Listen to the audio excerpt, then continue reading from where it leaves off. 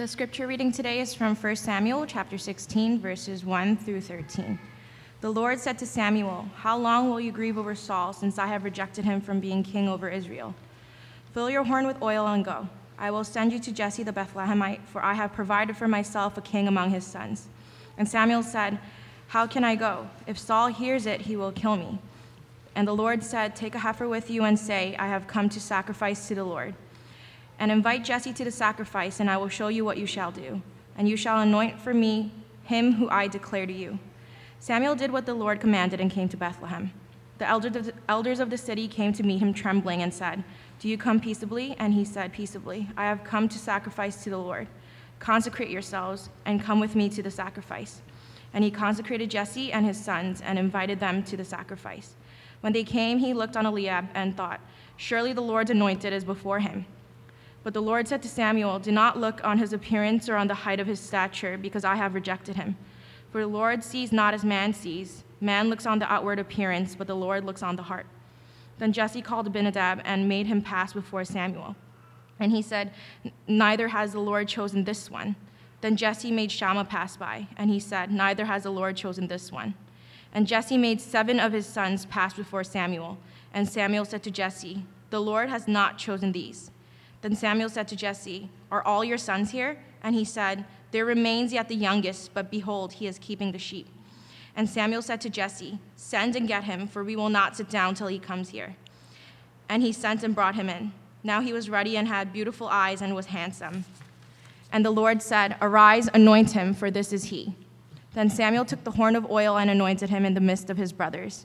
And the Spirit of the Lord rushed upon David from that day forward. And Samuel rose up and went to Ramah. This is the word of the Lord.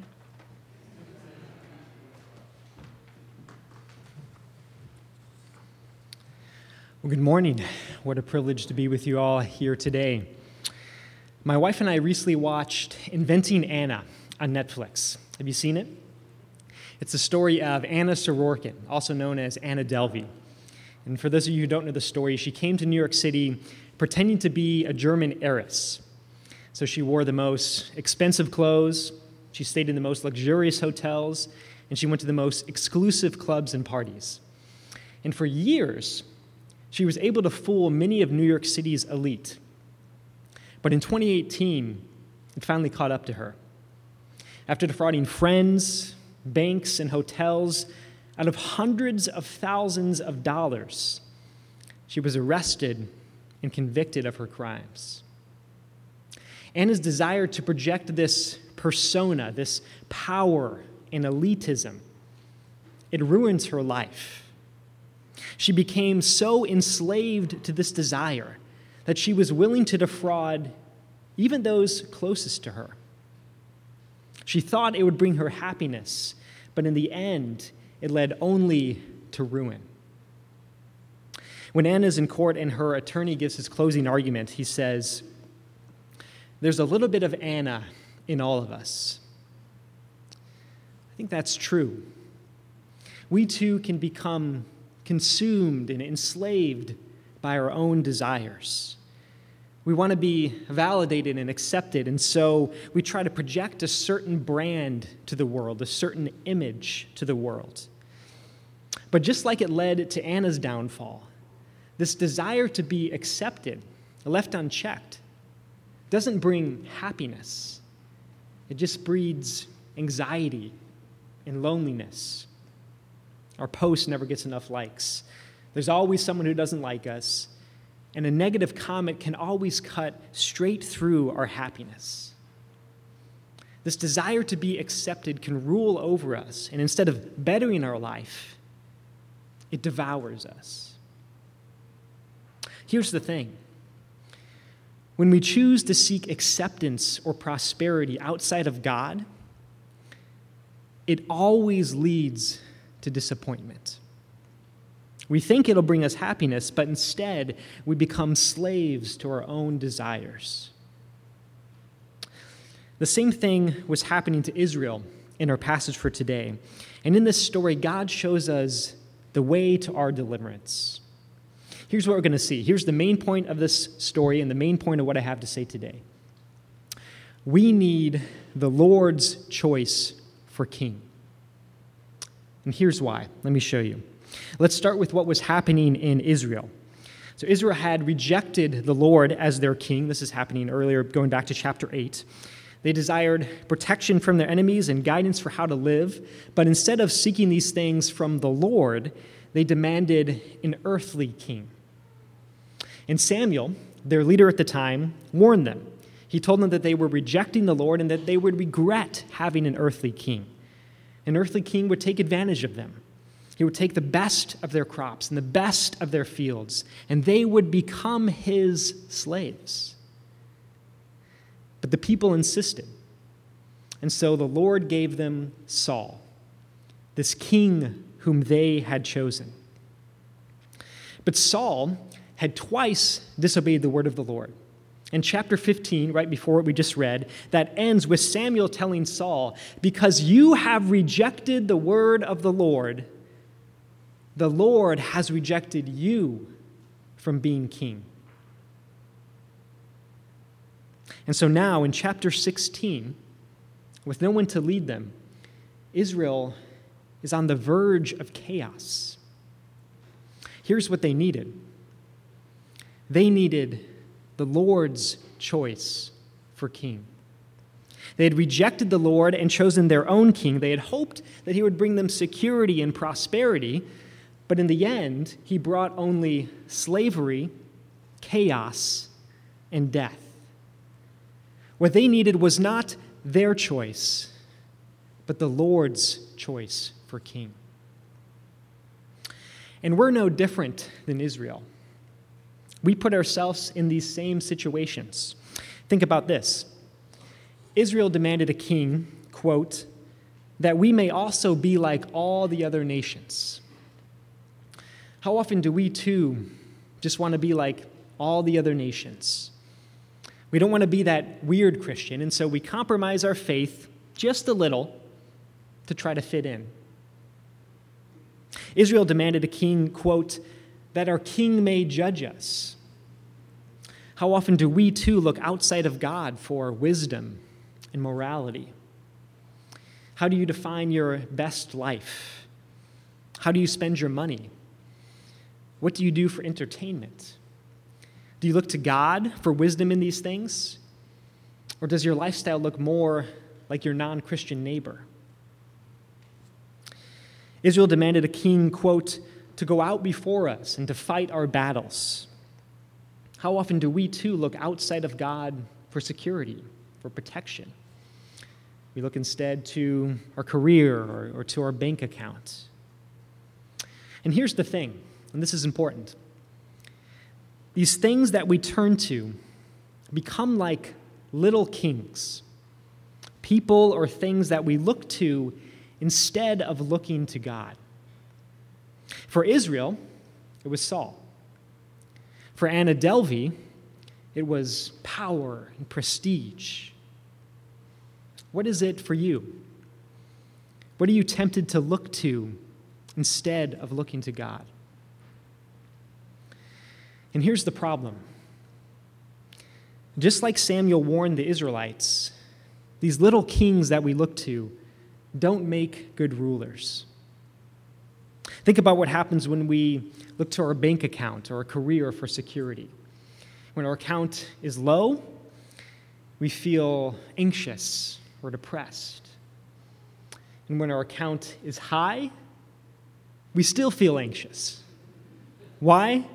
Because it's never enough. We become consumed by an insatiable desire for more.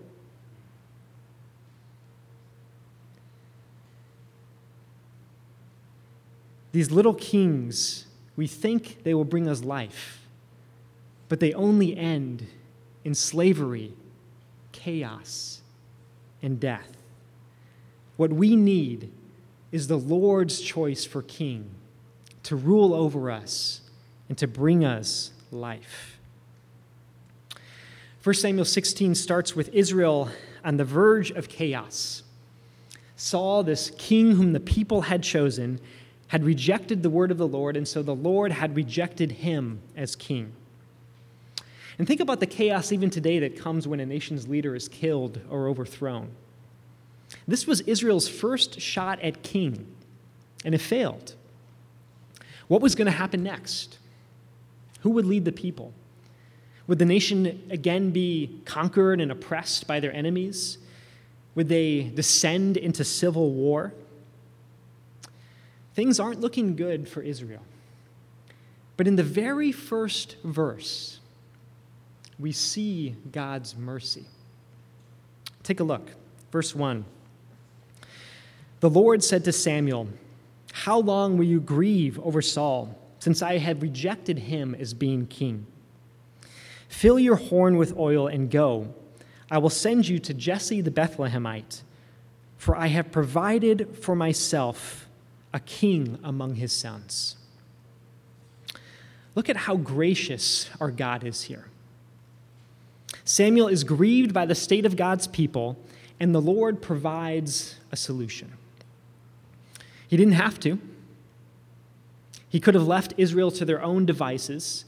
They had rejected him as king. He would have been entirely justified in letting them be conquered and oppressed by their enemies and being consumed by civil war. This could have been the end of Israel. This could have been Israel's first and last king. But our God is the God of new beginnings.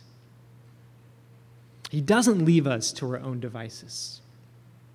He provides for us, even when we don't deserve it, even when we outright reject him. He didn't leave Israel with the king they chose. He tells Samuel, "Do not grieve over Saul, for I have chosen for myself a new and better king." And he tells Samuel to go to Bethlehem to anoint this new king. And this is, of course, very good news, but it's also a dangerous task. Look at verse 2. It says, "And Samuel said, 'How can I go? If Saul hears it, he will kill me.'" Imagine being in Samuel's situation. Imagine there's this autocratic ruler who has proven himself time and time again to be insecure and erratic. Earlier in this book, he almost had his own son killed after a rash vow he made in the heat of battle. This king has all the power to end your life, and God tells you to go and anoint a new king in his place. You'd be right to fear for your life. Notice how Samuel responds. Look at the first thing he does. He cries out to God. He's in distress, and he doesn't let those feelings control him, but he doesn't ignore them either. He brings them to God. That's instructive for us. Obeying God might not put your life at risk this week like it did for Samuel, but when you follow God's choice for king, there will be a cost. Maybe being faithful to him puts your popularity at risk. Maybe it costs you something at work. When you feel anxious about these things, let the first thing you do be to cry out to God, like Samuel did here. And look what happens next. God tells Samuel to take a sacrifice with him so as to not raise suspicion. Again, God provides a solution. When Samuel is grieved over Saul being rejected as king, the Lord answers by telling him that he has chosen a new and better king. And when Samuel fears for his life, the Lord provides a way to travel safely. Now, God might not always provide the solution you want. Think about Samuel. I'm sure he would have preferred God say, "Yeah, you're right. Having you travel to go anoint this new king, that's kind of a bit dangerous. Why don't I have him come to you instead?" It still required a lot of faith for Samuel to obey here. But God provided a way. There's another part of this task that required faith too. Take a look at verse 3. God says to Samuel, "Invite Jesse to the sacrifice, and I will show you what you shall do." He doesn't tell Samuel whom this next king will be. He just says, I will show you what you shall do. Sometimes being faithful to God means being obedient and trusting him even when we don't know what's next. It's not easy to do. Samuel had to trust God for protection from Saul, and he had to trust God to reveal whom it was he had chosen to be king in his place. But look at how Samuel responds in verse 4. It says, Samuel did what the Lord commanded. In the midst of danger and uncertainty, Samuel did what the Lord commanded. There's a strong contrast here between Samuel and Saul's behavior. When the Lord spoke to Saul, Saul didn't do what the Lord commanded. When the Lord spoke to Samuel, Samuel did what the Lord commanded. When Saul thought obeying God put his life at risk earlier in chapter 13, Saul disobeyed the word of the Lord. When Samuel thought obeying God put his life at risk, he faithfully obeyed. When Saul, earlier in chapter 13, had to wait in uncertainty for the Lord to fulfill his word, he acted on his own accord. When Samuel here has to wait in uncertainty for the Lord to show him whom to anoint, he faithfully waited. That's the kind of leader that we need. And that's the kind of men and women that our city and our world needs. We need men and women who are faithful to God no matter the cost. We need men and women who are faithful to God even when that means you're looked down on or labeled backwards. We need men and women who are faithful to God even when there's a financial cost. When we refuse to bond with our coworkers over binge drinking or over gossip, or when we obey God's commands his command to make Sundays a day of rest and worship. Those things could cost us. And like Samuel obeyed God, even though all God said was, I will show you what you shall do, we need men and women who obey God even in the midst of uncertainty, even when they don't understand. And the world needs men and women who, like Samuel, grieve over the state of God's people when God's people are unfaithful. Men and women who wake up early in the morning and spend earnest time praying that God might give us the leaders, not that we deserve, but that we need. The question that drives this story is, who is that leader? Because it certainly isn't Saul, this king whom the people had chosen. And it can't be Samuel anymore either. At this point, he's an old man at the end of his life. So who is this king? Who is the one whom the Lord has chosen? The tension deepens when Samuel meets Jesse's sons. Take a look at verse 6. When they came, he looked on Eliab and thought, surely the Lord's anointed is before him. And this is tied to the first verse, the beginning of the story. You can't tell in the English, but in the Hebrew, the Lord says to Samuel, I have seen for myself a king among Jesse's sons. And here Samuel sees Eliab, same verb in the Hebrew. And when Samuel sees Eliab, he seems like a natural choice for king. He's Jesse's firstborn son. He's tall and apparently either a good-looking or a strong-looking guy.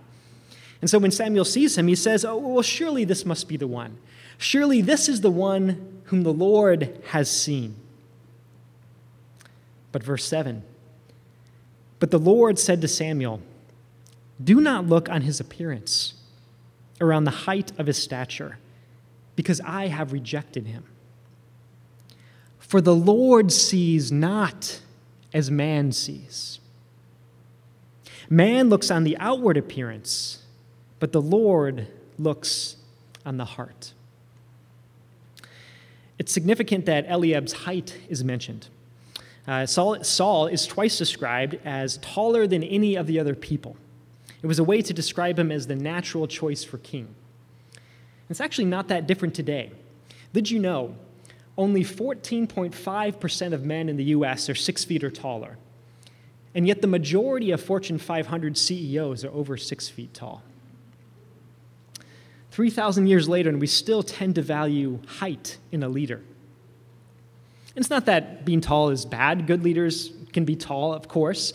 But the thing is that there's also plenty of bad tall leaders, like Saul. The issue is, do we look more to these natural markers or more to the content of their heart? And that's part of what's behind this famous phrase.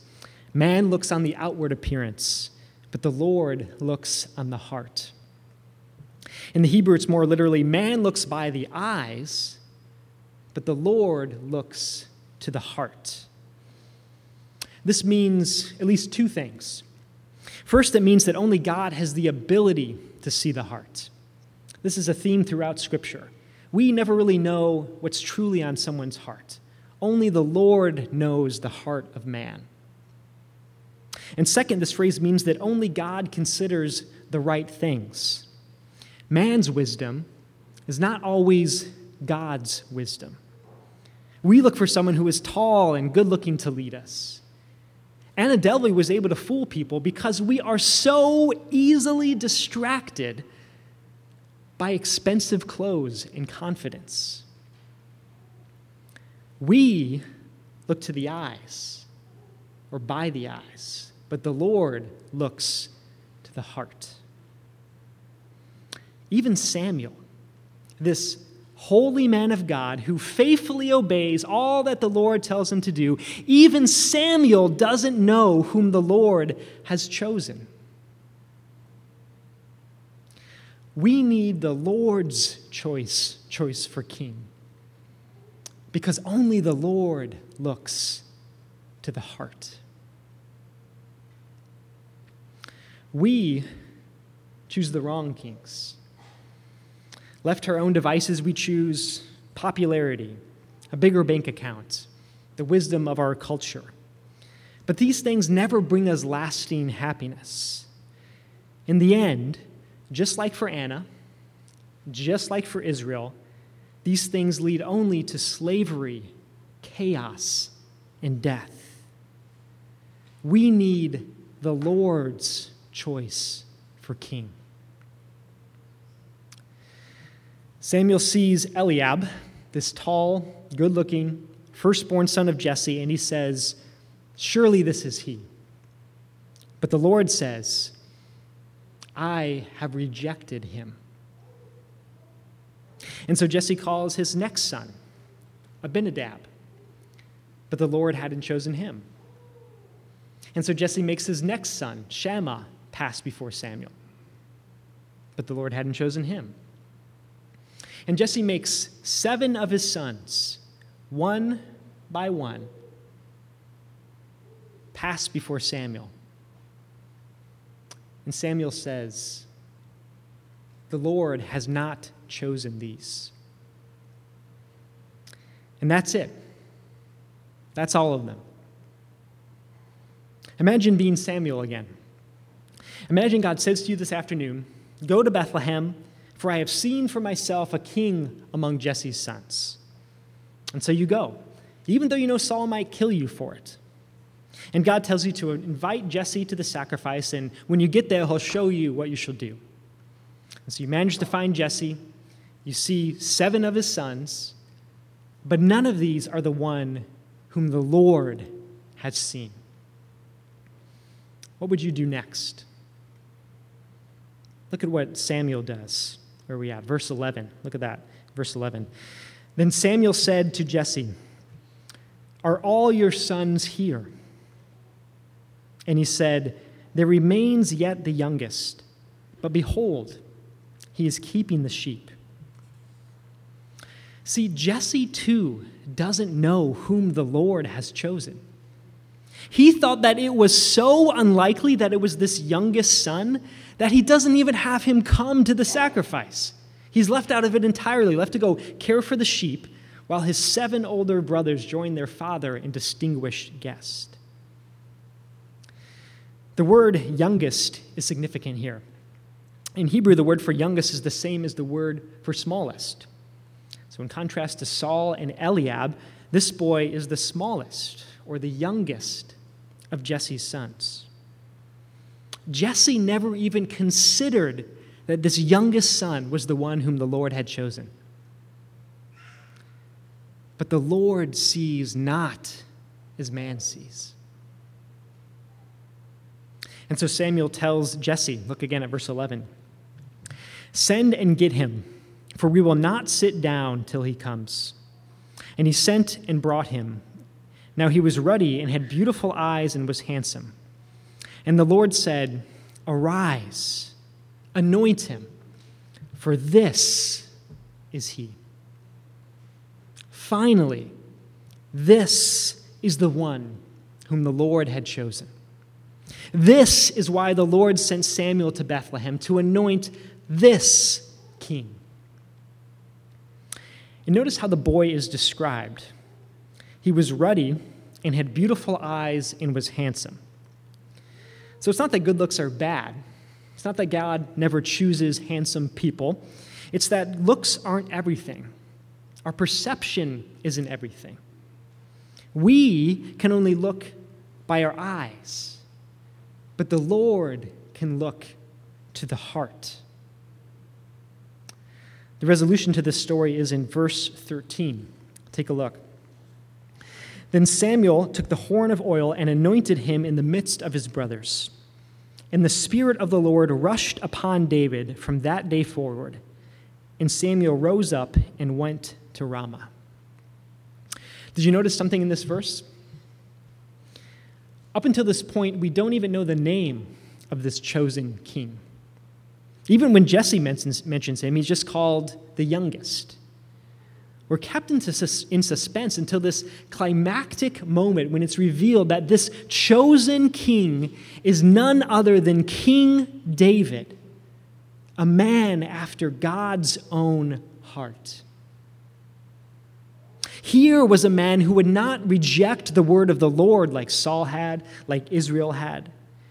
Here was a man who would not lead the people into sin like Saul had.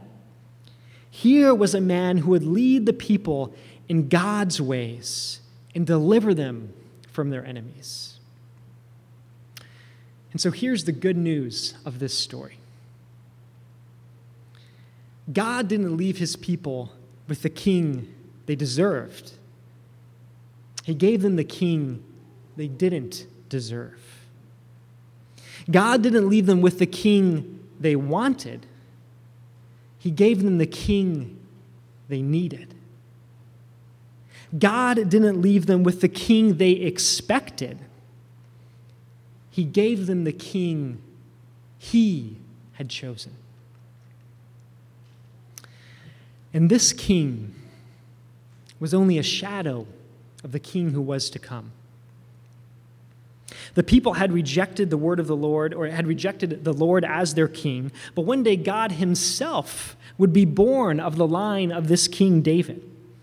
1,000 years after Samuel anointed David in Bethlehem, this king was born in that same city. And unlike Saul, and unlike the Israelites, this king did not reject the word of the Lord. This king was the word of the Lord incarnate. Unlike Saul, this king did not disobey when his life was in danger. When the Lord sent Samuel to Bethlehem, he told him to take a sacrifice to protect himself from Saul. When the Father sent the Son to Bethlehem, he was that sacrifice. He was that sacrifice who did die a shameful, public death. Like the Israelites rejected the Lord as their king, so Isaiah prophesied that this king would be despised and rejected by men. And like no one expected the Lord to choose David, so Isaiah prophesied that this king would not be desired or esteemed, but would be as one from whom men hide their faces. But this king is the one whom the Lord has chosen. There's a little bit of Anna in all of us. Left to our own devices, our choices lead to ruin. When we reject the Lord as our king and follow after little kings, we become slaves to our sin and deserving of death. But Jesus is the king who was pierced for our transgressions and crushed for our iniquities. Jesus is the one who delivers us from our slavery to sin and brings us fullness of life. This is the king we don't deserve. This is the king we didn't expect. This is the king God has chosen. This is the king we need. Let us serve him with all our heart. Let's pray. God, thank you for sending your Son, our King, Jesus Christ. We confess that on our own we choose the way of death. We reject him and go our own way. Thank you that you have not left us to our own devices, but have shown us mercy. Thank you for sending your Son to die that he might bring us fullness of life. By your Holy Spirit, we ask that you empower us now to serve him with all our heart. Do this for his sake, we ask. Amen.